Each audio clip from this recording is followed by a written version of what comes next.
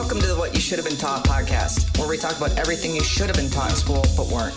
In particular, we'll focus on finances, fitness, and creating a phenomenal life on your terms. I'm your host, Kate Hildreth, a former USA Rugby player, entrepreneur, and real estate investor. I'm also LGBTQ, so if you're looking for a queer mentor you can trust, you finally found one. Let's dive in. Well, I'm super excited for the guest I'm introducing you to today. It's Jillian Potter, and we've known each other for years, both as friends and from our time spent playing on the USA Rugby team together. And Jill is so many things, but to name a few, she's a former USA Rugby player, an Olympian, cancer survivor, and most recently, an entrepreneur who's launched a coffee roastery in Indianapolis. So in today's interview, we're going to explore her experience as an elite athlete, lessons learned from captaining the 2016 USA Olympic Women's Rugby Sevens team, and of course, perhaps most importantly, how she came to be opening up the first LGBTQ plus women-owned coffee roastery in the state of Indiana. So Potter, welcome to the show. Hey, Ken. Thanks for having me. I'm really excited to be here. I almost whooped earlier. I was almost like, woo, yeah. You're allowed to woo at any time. Cool. It's one of the things I love about you is your positive energy. So now that we've given everyone a glimpse of where you are now, let's go back in time. Let's start at the beginning. So where did you grow up and what were some of your earliest passions, whether that was sports, hobbies, anything that you loved? Yeah, so I am from Austin, Texas, and I have a twin brother and an older sister. So I grew up around Austin and more specifically in the Hill Country in a little town called Kerrville, Texas. Growing up, mostly I skateboarded. I hung out with my brother and his friends, and my group of friends were mostly young boys, and we played outside. I think we lived in a time where we would go to school and then we'd come home, do our homework, do our chores, and then my dad and my parents were like, okay, I'll see you at sundown. Go outside. And we would go play outside all day. Not even in the yard. It could be all over town. And then as long as we came back for dinner, like that was the expectation, go to school. I mean, we had to walk 2 miles to school. Walk 2 miles to school, come back, do your chores, do your homework, and then you get to play. And so most of my childhood was kind of on that schedule. And then I picked up sports more officially in 7th grade when I started playing basketball. That's awesome. And I love the freedom that your family gave you. I think that it shifted over time. And I have very fond callback memories too of running around all over the neighborhood, knowing all of the parents and exploring the local park and pond and so on. I also love that you were just playing and, experiencing your body, experiencing nature from such a young age. Yes, it's one of those things I love to do with Augie, my son. He's 3 years old now, but it's a little bit different. I can't just send him out, obviously not at 3, but even 3 years from now, 4 years from now, you can't just send them out into the world and be like, see you later. Exactly. We also didn't lock our doors at night. So that was the kind of, childhood I had. Arguably, I could see why it's not so great now. In Denver, when I was living there, I left my car keys in my car, as you do. And then, someone came in and stole my car. Well, that's what you kind of got. How'd that happen? Did they break into the garage? Did they do all this? I'm like, no, I just left my keys in there. Well, maybe I'm too trusting. I was going to say, it's still not cool that they took your car. I'm going to say that out loud, even if the police wouldn't. Yeah. In fact, this is funny is that one of the things that I think as we come more and more of age, when we come into who we are as people is coming back to where my internal ethics system is one of the most important things to me is, am I living in alignment with that? And that's a huge question that I ask myself. So I love that you were like, I'm a trusting person. I have a car and I have keys. It's just natural to leave them here. And yes, you had a consequence, but hey, I don't know if they acted in alignment with their personal ethics system, or perhaps they have a terrible system and they did. We'll never know. How did you first find rugby and what drew you to it? I found rugby in college when I was 19 years old.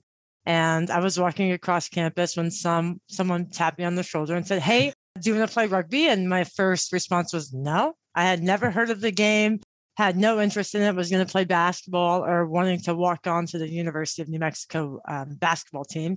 And I said no. Then literally not yet the next day, someone comes up, different part of campus, taps me on the shoulder, asks me to play rugby. I say no again. And this would happen multiple times. And finally, I was like, okay, I'm coming out. When am I showing up? And they're like, Tuesday at Johnson Field.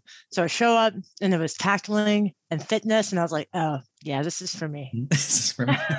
Were you doing something when you were walking around campus? Were you in sporty clothes? Were you coming out of the gym? Were you just vibing that you were athletic? Yeah, I mean, I was probably vibing that I was really gay, but that too. Probably wearing athletic clothes. I think I lived in sweatpants in college, and then to answer your question about what drew me to it, I would say one of the special things about rugby is that anyone from different backgrounds with different shapes, different sizes, different anything, right, is welcome. There's a position for everyone in rugby. And it was very inclusive and welcoming. And I mean, honestly, it changed my life. So whenever I talk to rugby players, and this was certainly my experience too, they tend to use the language home. They found a safe haven or a home, a sanctuary, a place of acceptance. Did it feel like that to you? Absolutely. And I really think it gave me the courage to come out as gay. In the town that I grew up in, there was a girl that was cut from the basketball team for being a lesbian. Wow. And, at the time, I mean, I knew it was wrong, but I hadn't quite known I was gay yet. And so I was like, oh, okay, this is just not okay. It's not okay to be like this, And then you just kind of move on. And it really wasn't until college where I felt safe to be myself, to be authentic, and to really build those relationships with a community that would support me. Isn't it crazy that that's not that long ago that happened? Like you think, how could that possibly happen? And it still happens today, just hopefully at lower rates. But I'm thinking about the subliminal messaging that gave to you and the other people who saw that happen. Yeah, absolutely. I mean, it's not okay to be gay. It's not okay to be you. And it was a very white, predominantly Christian, school. Mm-hmm. And I didn't want to be cut from the basketball team. So So you waited to the right time in college, and then you found your safe haven in rugby, and you were able to be authentically who you are. And I agree with you that it's beautiful that rugby intrinsically sets up interdependence, because you need that short person for scrum half, and you need that speedy as heck person to be out wide, and you need the tall people, you need the strong people, you need the big people, and you can't be all of them. Right. Yeah. So there's required interdependence. No, I love that about rugby. It's truly special. There might be other sports that have some variation, but a lot of sports, when I watch them, I think, gosh, all the body types look the same. They're all within a few inches of each other, or body weights. And I love watching rugby that it does not look like that. Yeah. And I think too, I mean, as I kind of mentioned before, is it's more inclusive in terms of, cost, right? Like being able to join a rugby club takes a pair of cleats and a mouth guard. That's it. You don't have to have expensive equipment. You don't have to go travel all over the place. So for that regard too, I think it's really a wonderful sport. It's an awesome point, because entry-level mouth guards under $10, and you can usually borrow a pair of cleats. I've certainly lent an older pair of cleats, and sometimes just one that didn't fit my foot as well. Yes. And if they were recruiting as hard as they were on your campus, I think they would have even helped you with the footwear if you'd asked. Oh, sure. And they did. And when I became captain of the team, I would also walk around and hunt women and people to play rugby, even anyone. I'd be like, oh my gosh, you would be a perfect rugby player. Come join our team. I'll hook you up with whoever you need to talk to. And so you carried the torch forward. Yes. Do you remember the first time you were selected for a USA rugby camp? Not necessarily a team, but a camp. I was 19 years old. I had been playing rugby for about 3 months, and my coach from university had begged the U19 coaches to let me come. And it was in Austin. And he's like, listen, I'm telling you, she can just stay with her family, and she'll bring her lunch. She'll do whatever you say, and then she'll leave. You don't have to take care of her. You don't have to feed her. You don't have to do anything. Just let her come. And so once they said yes to him, I didn't even know USA existed. He grabs me by the shoulders and he looks at me and says, Jillian, you just say, yes, ma'am. No, ma'am. You bring your own lunch. You don't cause trouble. You go in there and you do the job. And I was like, got it.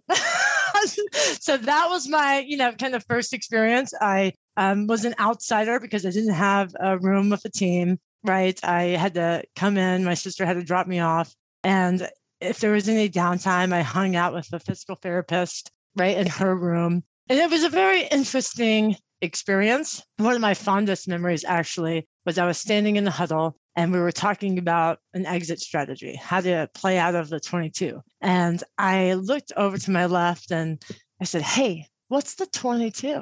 And she's like, oh, it's this line that we're standing on. I'm like, oh, I see. Okay. But I had no idea what they were talking about. I was just like, I'm here to play rugby. If you have the ball, I'll tackle you. And that's about all I knew. Talking about the inclusive nature of rugby, I also love that you only need to know a few rules to get started. You're going to have a lot of obscure ones you learn over time, but there's only a few you need to go to get started. Go forward up the field, tackle the person with the ball. If you have the ball, expect to be tackled. Try to cross the white line at the other end of the field. Go. Yes, that's it. And then over time, we'll teach you some other little twists. But I love your story of someone being such an advocate. I think it was your coach that was an advocate. That's right. And who believed in you. And then also that you showed up with that humble attitude of, it's okay if I'm not boarding with the team and I'm just going to play because I enjoy playing and I'm going to meet some people and I'm going to go home. And you didn't, and you could tell me if I'm wrong, but you didn't speak to the outcome. You just spoke to wanting to go play, wanting to be there. So that being detached from like needing an outcome from the situation necessarily. Yeah. I mean, I didn't really know what it all meant at the time. And I was like, cool. Yeah. USA, U19s, whatever that means. Like, I just want to play and have fun. And honestly, I think one of the things that I think made me a little bit more humble and less, I guess, like pressure heavy, right, is just not being attached to any outcome, right? And just bringing that joy that rugby gave me each and every day and trying to build my teammates up. I mean, that's what you can do. You can do. So it is enjoy the present moment, as they say, right? I hope to be this myself whenever I play, and it was always my favorite teammates, and you definitely fell in that category. I loved the teammates who were like golden retrievers. They got to the field and they just had to run. They had to wiggle. The ball was, got into play and they had to tackle and they had to get their energy out. And you could just see the joy and the pleasure and the simplicity and the present moment. And I'm like, golden retriever teammates, they're the ones you want to play with. Thanks for calling me that. That's awesome. Yes. People would say, oh, Jillian, do you know you smile when you play rugby? I was like, no, I did not know that. Are you sure I wasn't like grimacing? So would you say that, Kate? Was I a big smiler when I played? Absolutely. And I always think like if I only had a little bit of time left on this earth, I'd be like, can I go play a rugby match? Like, because it's so much fun, right? So I think there is just such joy, such presence. And some people have even used the term, that there's an addictiveness in a good way, in a healthy way, that it's just so pleasing. You're in the present moment and you're just loving the experience. Yeah, I haven't played rugby in some time, but perhaps. Well, you certainly played a lot of it at a high level. So on that note, do you remember the first national team event that you competed in? Ooh, and when you say competed, do you mean internationally or do you mean domestically? Yeah. If you remember, let's go internationally. Yeah, it was in 2007. That's when I received my first cap for Team USA.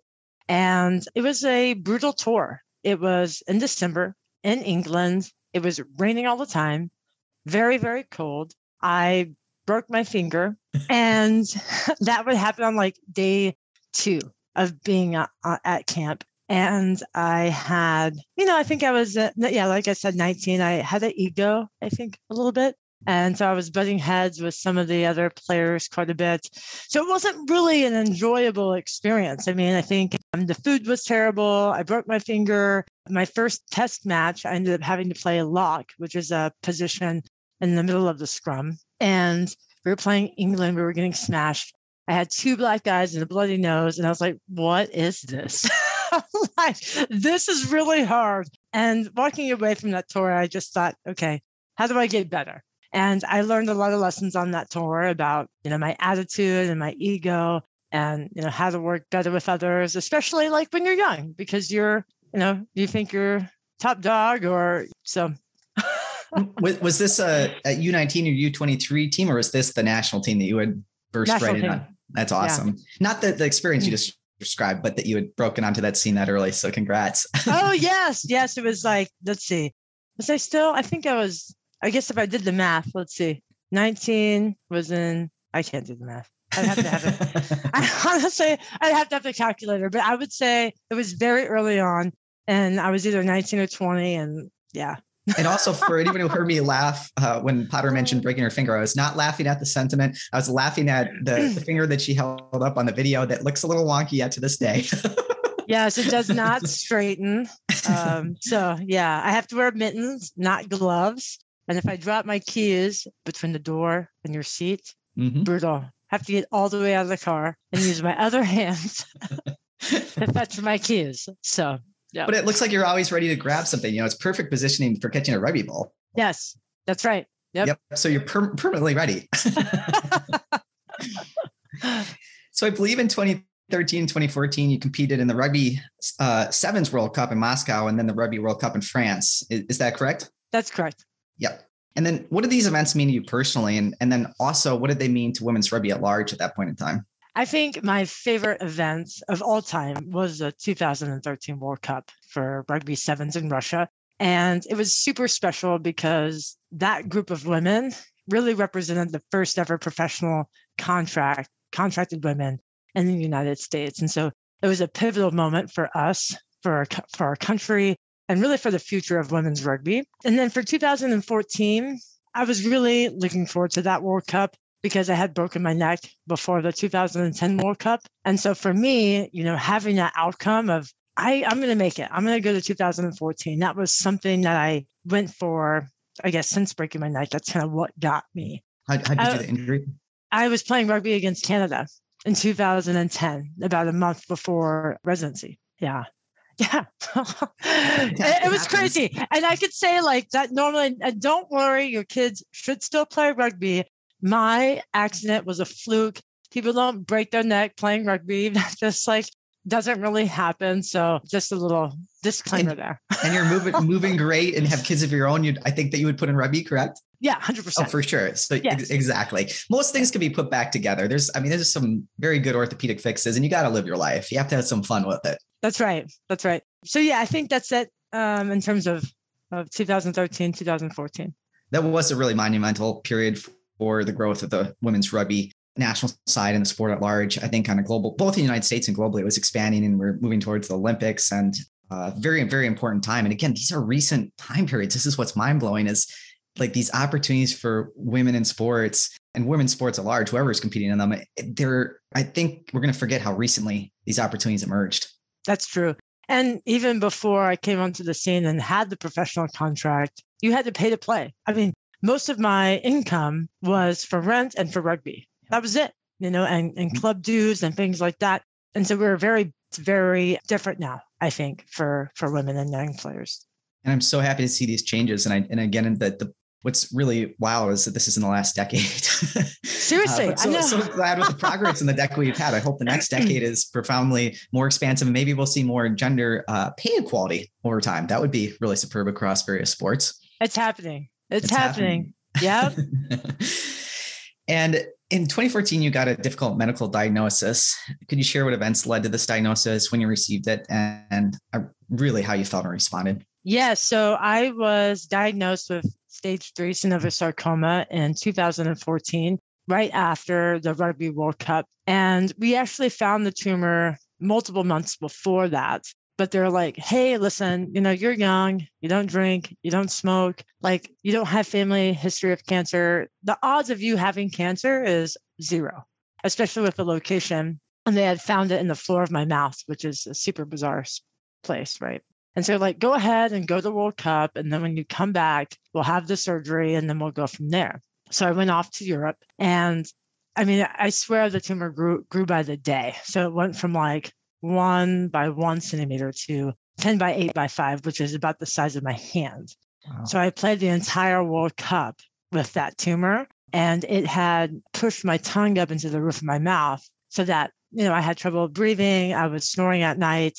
I didn't really talk too much to my teammates, right? Because I was tired. And to be fair, I didn't remember much of the World Cup because all I really remember is playing and being exhausted and going to sleep. And my poor roommate had to change rooms because I was keeping her awake from my snoring, which I couldn't obviously change. So we flew back to the States and then I had the surgery. And about a week later, they told me I had sarcoma. And then about 3 weeks later, they were able to identify the subcategory. So saying it was synovial sarcoma. Now, sarcoma is a general term for a soft tissue cancer. And it's pretty rare and very aggressive. And so we had to go and get special treatment recommendations by MD Anderson in Houston. When your tumor was growing while you were at the World Cup, what were you thinking? I intuitively knew something was wrong, but I was very naive about cancer.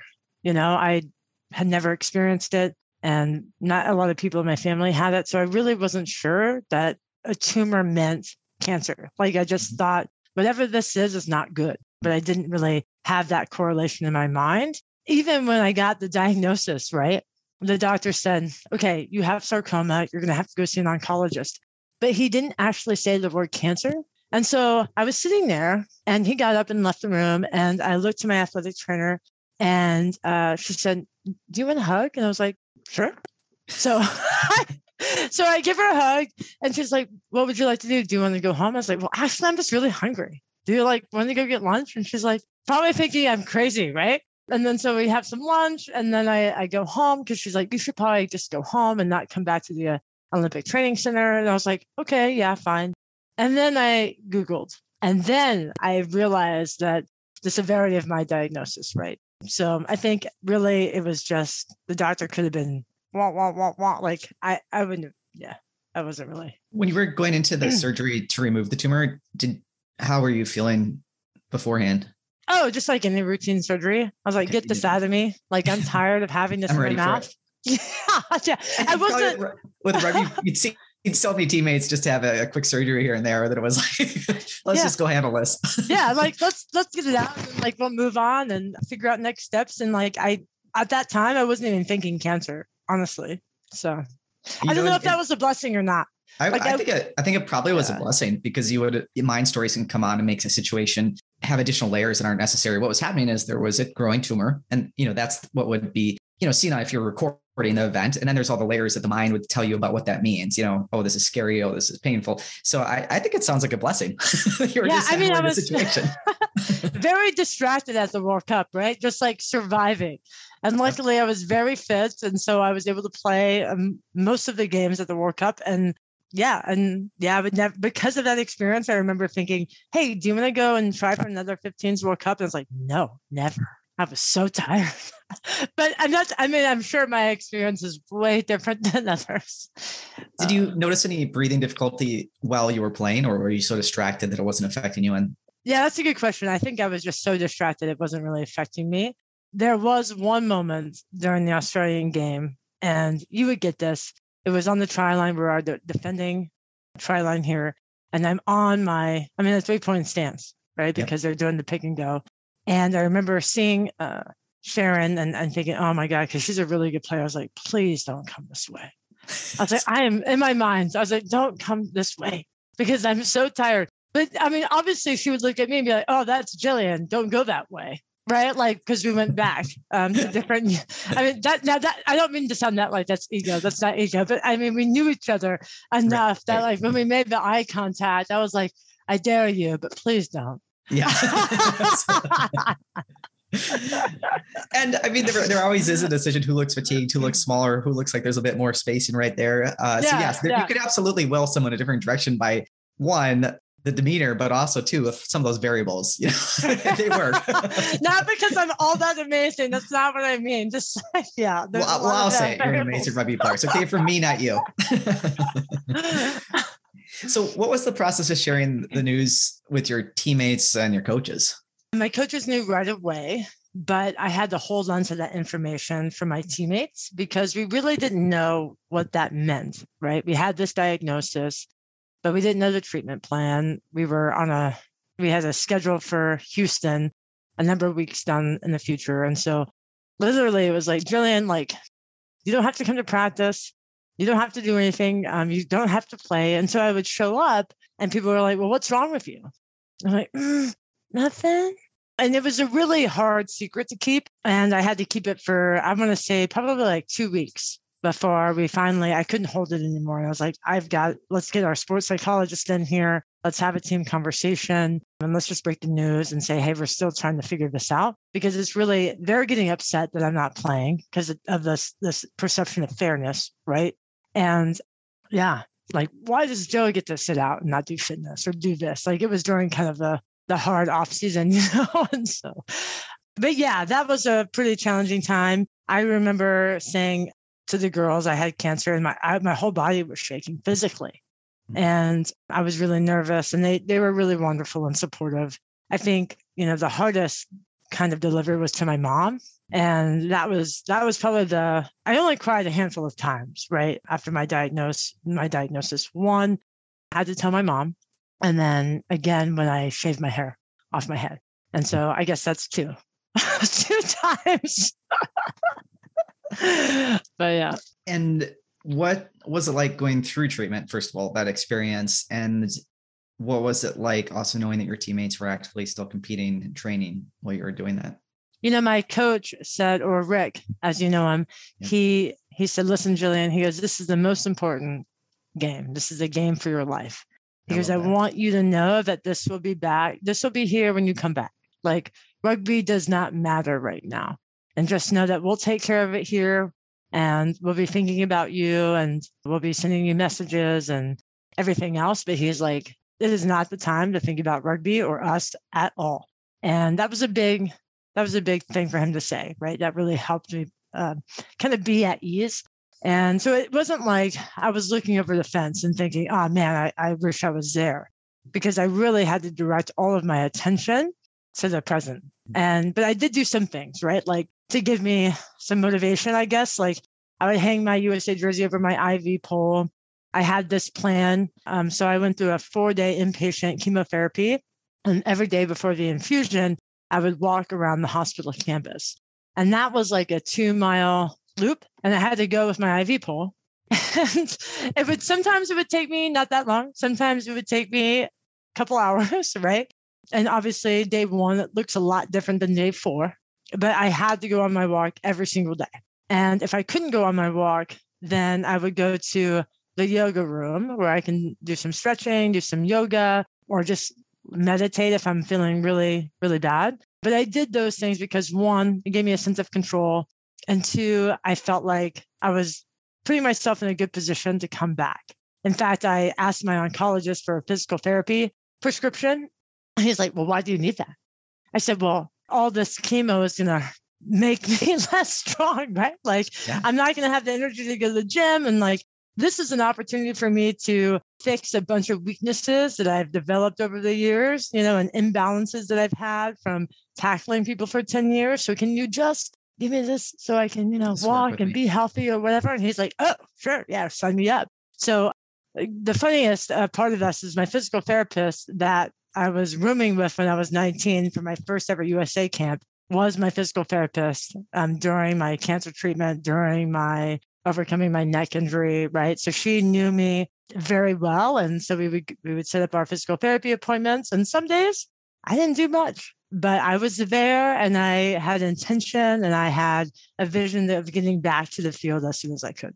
I love so many things about what you just described. One was that you were taking care of your body, even while you were taking care of your body. You were taking care of it medically, but you were still taking care of it in all these other ways and setting goals. And on top of that, I love that you also had a self-awareness and gentleness with that process, that sometimes you had to modify it and be in the yoga room or meditate or do other things as needed. Where were you doing your treatment? What medical campus was that? That was at UCH in Denver. And one of the, I spent a lot of time at the Mayo Clinic. My sister's gone through, I've spent a lot of time in the Mayo Clinic and campus in Rochester. And when you're there, one of the things that's kind of unique is that everyone there, when they ask you how you're doing, actually means it. They're actually ready to listen for an answer. And there's a degree of compassion and concern from person to person, that even among those that don't know each other. And so I think sometimes there's unique energy at medical campuses that doesn't exist elsewhere. Yeah. And I would say, the relationships that you build, it's almost like its own small community of sorts, even though my cancer would be completely different from anyone else's cancer. Even if you had synovial sarcoma in the same spot with the same kind of treatment plan, nothing will ever look the same to anyone else, right? And you've got people that are very competitive almost about their cancers. And I never obviously got into that, but it was just like, hey, we're here. This really sucks. And if you're asking me how I'm doing and I say, I'm having a really bad day, that's okay. Like, they're like, yeah, okay, I'm here. I get that. I also loved the visual of your USA jersey over the IV pole. I got chills from it because I'm like, it's so great. You taking care of your own state in that moment, and visuals and things that have emotional charge like that. I think that was an awesome choice. Yeah, and when I couldn't play rugby, I would do a lot of visualization. So I'd play rugby in my head. Now I knew, right, like the chances of me getting back to the Olympics was probably pretty small. But I also wanted to give myself the best shot to do it. And I knew that no one believed that I could. So I was also like, you know what? I'm going to prove them wrong.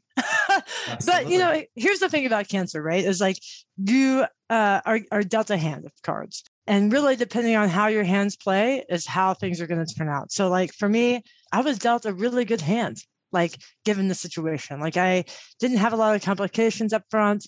I was able to handle radiation well. Like I was able to do a lot of things that put me in the position to come back to play rugby. There are many people that couldn't have done that. So I think it really just depends on the hand that you're dealt. And I was very fortunate for that. You really, really were. And that's part of what contributed to 2015 when you had, if I do say so myself, a heroic comeback. Returning to the Olympic Training Center to prepare for the 2016 Olympic Summer Games that were in Rio. And I'm curious, what was it like to transition back into that level of training and intensity and competition? It was hard. And so all of that grace and all of that self-compassion almost vanishes because I was very slow. I was slow and you have to let go. I was a different player. I was like, before I was sick, I felt like I was on the top of my game. Like I was improving and I was really hitting my stride on the international scene. And then I got cancer. And so I was holding on to this vision of who I was and not thinking about, okay, how am I going to be a different player? I'm obviously a different player now because I've had trauma, because something has happened to me. How do I play differently? And so I ended up playing differently. But I had to accept that first. And I almost had to grieve that identity, like letting it go, saying this is no longer serving me. I'm not that person. As much as I want that, I'm not. So I had to reframe my mind to kind of get into that state so that I can say, these are what I'm going to focus on to get to the Olympics. And then, of course, I'm happy to be here. Like, man, that was a really tough year. And like, if I make the Olympics, awesome. And I worked hard for it. So, that was a little bit of the comeback, but there was definitely some ups and downs for sure. I love it. And you were talking about changing the style of your play. And what I love is it recognizes that the body's a tool. Sometimes the tool's a little different. Yeah. And we're going to have to wield it a little bit differently. But one of the beautiful things about rugby is that there is absolutely a physical component and there's a mental and skill component, both of those as well. And so it's how do you use that trio of those three to become the best possible player overall? So you might have had a little lower score on the physical front, but your skill and mental capacity could still be just as high, if not higher, because you're giving them attention. Right. Yeah, exactly. And focusing on your strengths, like what are you bringing to the table today? And so instead of me getting bogged down on my 40 time, right, I knew it would come back at some point. I could say, listen, I've never been the fastest player anyway, but I can certainly be the fittest. I can certainly have a great pass. I can certainly focus on these three things that will make me Jillian, and this is my job. And then that's it. I think we often focus too much time on our shoulds, our should be's, or our weaknesses. And like, you ain't got time for that. If you want to be an Olympian in your life, like you got to focus on your strengths. So that's a little bit how I reframed my mind a little bit. So for the 2016 Olympics, I believe you captained the USA Rugby Sevens team. Is that correct? Yes, I would say kind of co-captain with Kelly Griffin. But yeah, I would say I did the whole year in 2016, and then we kind of co-captained at the Olympic Games. Yeah. That's awesome. Yeah. Another great leader. What leadership lessons did you learn from the experience of leading such strong athletes and also personalities? When you talked about stress and pressure and, different styles, I think it was really tough, 2016. We had a lot of different adversities that we had to overcome as a team. We had multiple coaching changes and player transitions. And I think you got to give people the benefit of the doubt, even if they're mean and sometimes cruel and just like very self-centered. And it makes sense. Like these things do happen in sport. Like teams aren't just going to be perfect without kind of some conflict and challenges. And for us, that Rio year was storming at its finest, right? Thunder, lightning, everything else. And as a leader, I think you can just do the best that you can by showing up authentically, being willing and open to listen, trying to provide logic and not let, your emotions take hold. Because we had a lot of really strong personalities on that team. And it was definitely a challenge to lead that group for sure. So many great lessons there. And yes, elite athletes are put in a pressure cooker. There's so much stress in that situation. And to be able to see that people's behavior was really as much a result of the situation if not more so than our personalities. That is a leadership lesson for sure. And at the Olympics itself, oh, I'm sorry. Go ahead, Kate. I'm just going to say, it sounds like you approached it with patience and a degree of kindness too. Yeah, absolutely. And I think, at the Olympics, it was a little bit different, but you have to be able to have those candid conversations. You have to be able to work through that conflict and just know that take a step back for a second. Like oftentimes it's very easy to get stuck in and really on the nitty gritty and kind of just take a break, like take a walk, take a step back. And I had to do that a lot, just kind of ground yourself. We're here, we want to win a gold medal, like let's be united. And at the Olympics, we were able to do that. Leading up to it, I wish we were more united, but I think that's the difference between a gold medal and fifth place. Like had we been more united, we might have been a medal contender. And a lot of times I think, hey, like, how could I have done better? I'm not sure I could. I think I did the best that I could. And when I look at myself in the mirror, that's what I see. What was it like being responsible at an Olympic level, not only for yourself, you're competing at an Olympic level yourself, but also being responsible for the performance of the entire squad? Yeah, well, I would say I wasn't really responsible for the performance of the squad. I think the nice thing about the Olympics is sometimes you do take that back seat as a leader, and I just let the team roll with it. I spoke very little, to be honest, at the Olympic Games, maybe here and there, but really let some of the other players speak up and use their voices. And that's what they needed, right? And so that's what you give them. You give them that space and you try to nurture them. You say, okay, like, yeah, let's do it. This is what you want to say. I'm backing you because I trust you and we're united together. And this is what we're going to do. I absolutely love that. I love that. It's such great wisdom. And I'm curious, who's an athlete that you've always looked up to and why? Oh, man. Well, arguably, I think I'm a really terrible kind of athlete in that I don't watch a lot of other sports or get involved in celebrities. So I would say, honestly, I really admire all of my teammates, everyone that I've had the pleasure of playing with, of learning from, and every single one of the players that I've played with or against, especially against, right? Like you learn so much from them and you're able to take away and see them grow as humans, as people, as rugby players. And I think that's the best part, is taking those micro lessons to just be a better human. So I can't answer that question for one person because I just don't have it. It's the best answer possible. It's your teammates and opponents collectively. That's a beautiful answer. And I love that a few times you've come back to living in this moment, in this world, in this body. I think with all the technology emerging in the metaverses, I'm like, I really enjoy this world. I'm sure there'll be incredible experiences in the metaverse. Probably will enjoy exploring it, but gosh, I really want to live the core of my life in this body, in this experience, in this reality, in this 100%. Present moment. And I'm hearing that from you over and over and over. And I love that you're coming back to that. No, thank you. Yeah. And I mean, when you say metaverse, I'm like, yeah, what is that? Do you mean the internet? 3D virtual worlds that are. Oh, yeah. I know, that has no interest for me. And a part of me just wants to swoop Augie away so that he doesn't get exposed to that. And I'm like, no, you can't do that. and you have another one on the way, right? Are you coming with baby number 2? When's that one due? On July 17th. And we're having a baby girl. So that is awesome. Congratulations in advance. Thank you. I'm very nervous. One is like, you've got 2 on 1. Now it's 2 on 2 and everything's up for grabs. I don't know what's going to happen. Might have to change your defense or your strategy, just like you learned in rugby. Totally. So now that you've retired from international rugby, you decided to make a bold move and open up a coffee roastery. Yes, I know. What inspired this new business venture and who's undertaking it with you?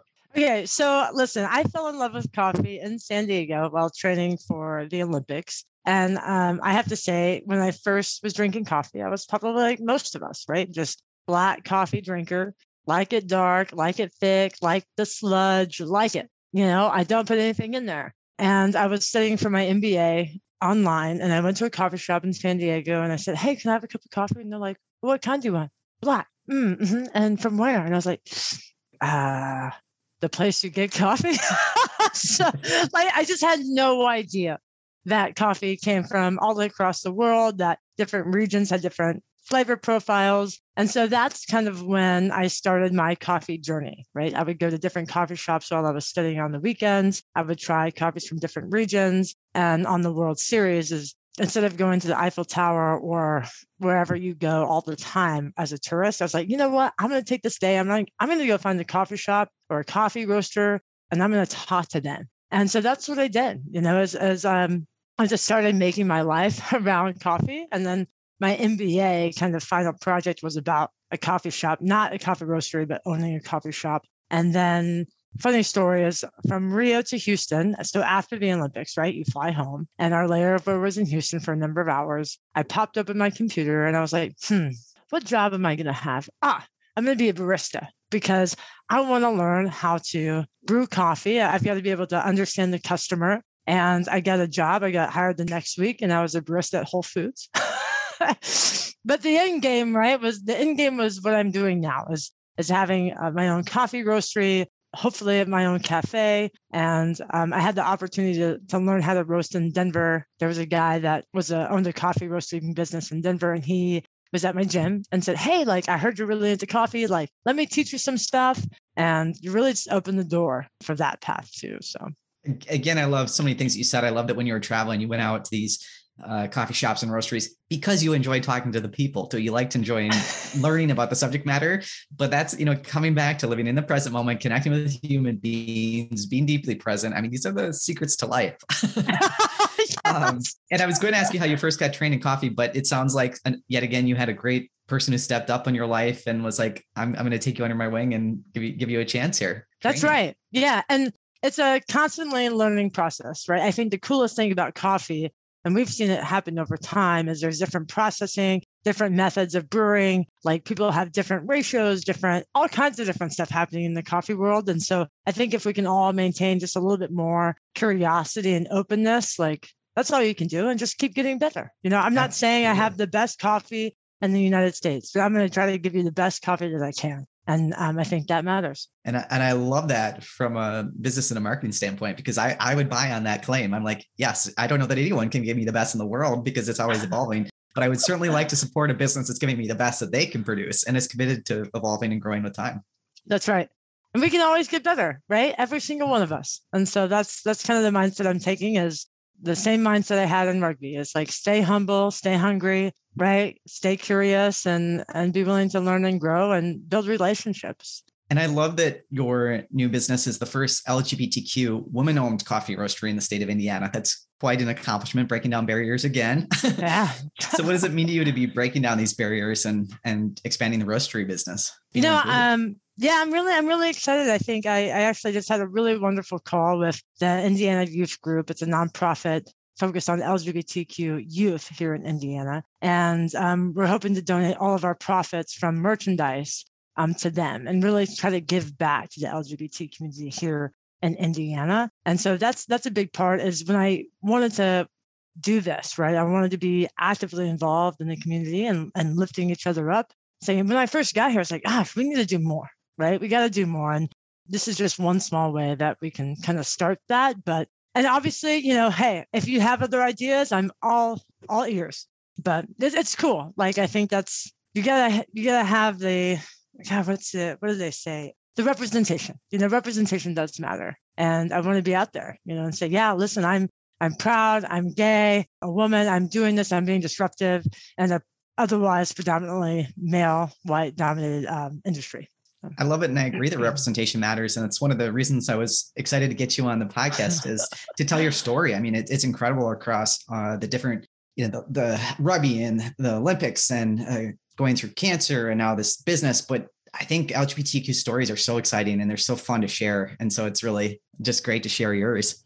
I'm curious, how do you source your beans? I've always wondered what the process is for setting that up. Yeah, that's a good question. So I use a number of different importers in the country, and that's kind of where I'm starting. Once you get, I guess, you have more financial income, or you can actually get a direct source to a farmer and a producer. I'm not quite there yet. So I use just importers to bring me coffee. And generally what they'll do is they'll bring in some lots from Ethiopia, Colombia, Guatemala, Rwanda, you name it. And then they'll send you some samples. You'll sample roast them. You'll go through a cupping protocol, and then you'll decide yay or nay based on flavor profile, based on cupping score, which is basically kind of like a sommelier of wine. There's Q graders in coffee that can grade and score coffee. So based on that score, based on your palate, based on how you're roasting it, like that's when you'll decide, yeah, I'll bring this in because I feel like I can sell it and do something really cool with it. Do you have that skill or do you have someone else do that for you?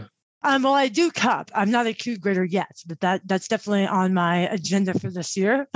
So it takes a lot of cupping, and it's a pretty difficult test to get certified in. So, but you got to cup every day. You got to test your coffees. You got to stay consistent, right? And so cupping is a part of that. But right now it's just me, and I'm gonna loop in Carol as much as I can, mostly for probably Is your wife, bagging. right? Yeah, my wife. Yeah. I've had the luxury of not having to bag that much. And arguably my attention to detail to like put stickers on bags and do that is not that great. But I'm going to really try because it's probably going to be me for a while. Because so listen, I work full time at Ernst & Young. And so my roasting and my packaging, all that stuff is going to happen on the weekends or after I'm done with normal work hours. And then, if it picks up to a place where I'm going to have to step away, then I will, or I'll hire I'll hire within the community. I've already talked to the group that I was supporting today that I mentioned, and they have some job placements for LGBTQ. And so, yeah, I think I would definitely hire someone to help. I love how you're integrating the LGBTQ community in your area and how you're giving back to them. And also, I was thinking, as you were saying, your attention to placing the sticker just perfectly might not be the highest. Maybe that's how people will know it's handcrafted and personally touched by you. The sticker is just off 2% to the side, right? I'll be like, this is so Jillian. She packaged this. Exactly. God, why am I paying this for this? Or maybe that's exactly why. I mean, how maybe handcrafted coffee, lovingly made by a coffee-loving Olympian. I mean, that's pretty special, right? And how did you choose the business name? So this kind of ideation and of the coffee shop has been ongoing for a number of years. And we had the H logo made a number of years ago, right, for a different name. And that name was picked up by another cafe in Portland or something. And it's like, fine, like I didn't trademark anything, like I didn't register it, right? It was just this, brainchild. And then I was like, okay, well, we just have to find another word, right, that has a little 8. And I also like words that are less than 5 letters. So let's try to figure out, like Google, how many or whatever words with 4 letters, H, whatever you Google, right? And Helm really stuck out to us because for us, it was like, I like it because you're running the helm of your life. Like you're in charge, right? And we want you to be and lead authentically and to be yourself and to like grab it, just like go for it. And that a good cup of coffee and a connected community can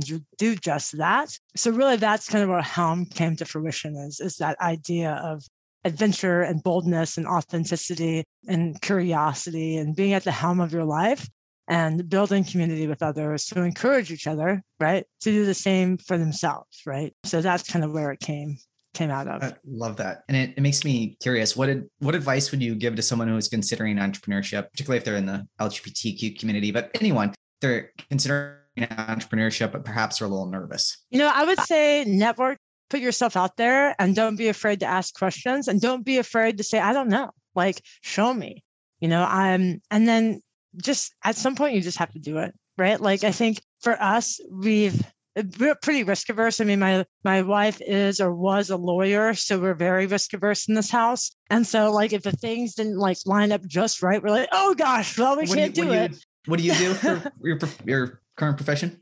Oh, I am a project manager at gotcha. EY, which I didn't realize I was all that good at, but really it's all about teaming and connecting and like getting people to do their job. It makes sense. Makes sense. Like, you're good at this, so maybe this is what you should do, Yeah. So I think at some point I was like, listen, we've got to just do it, right? Because we can't live our lives with regret. I don't know everything about running a coffee roastery. Like, I'm going to have to figure it out on the fly. And I'm going to make mistakes and I'm going to mess up, but it's fine. You just keep going. And what's the worst that can happen? You fail. Okay. Yep. Life moves on. That's it. Yep. Enjoy the ride, right? Because that's all you get. Absolutely. And was there anything that was a roadblock or a challenge so far in opening it up that you didn't expect ahead of time, but were able to overcome, obviously? Oh, man. Well, I guess a current roadblock is I have some custom labels coming in and the snowstorm has created a delay. And so I have to ship out these subscriptions in bags and stickers that I wasn't imagining how my first release would go. I got some thank you cards. I'm like, hey, thanks for supporting me. This is what's going on. Like, love you, mean it, Jillian. They don't know that happened yet. That's what it's about to happen.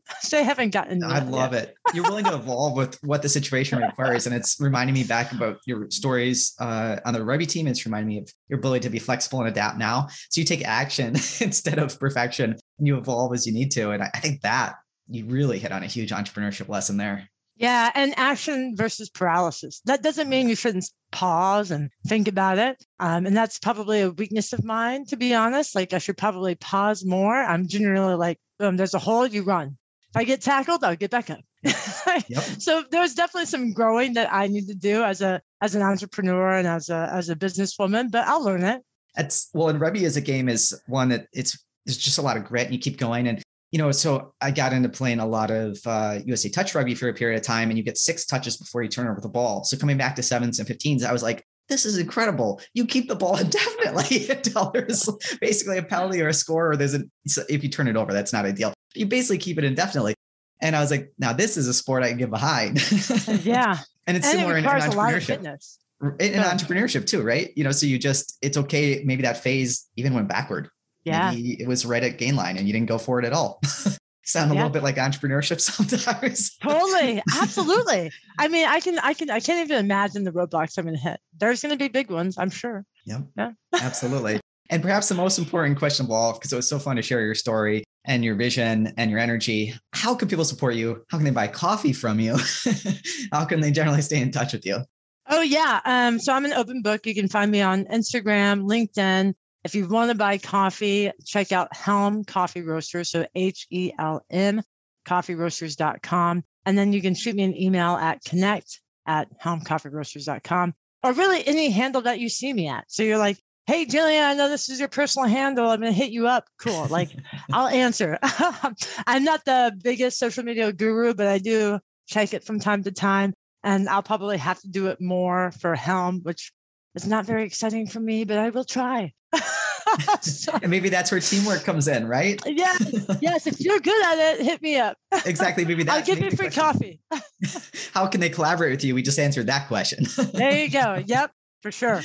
Well, this was so much fun. Thank you for your energy and for sharing your wisdom, and of course for your time. And I'll drop all those links and ways they can get in touch with you in the show notes. Awesome. Thanks so much, kid. Absolutely.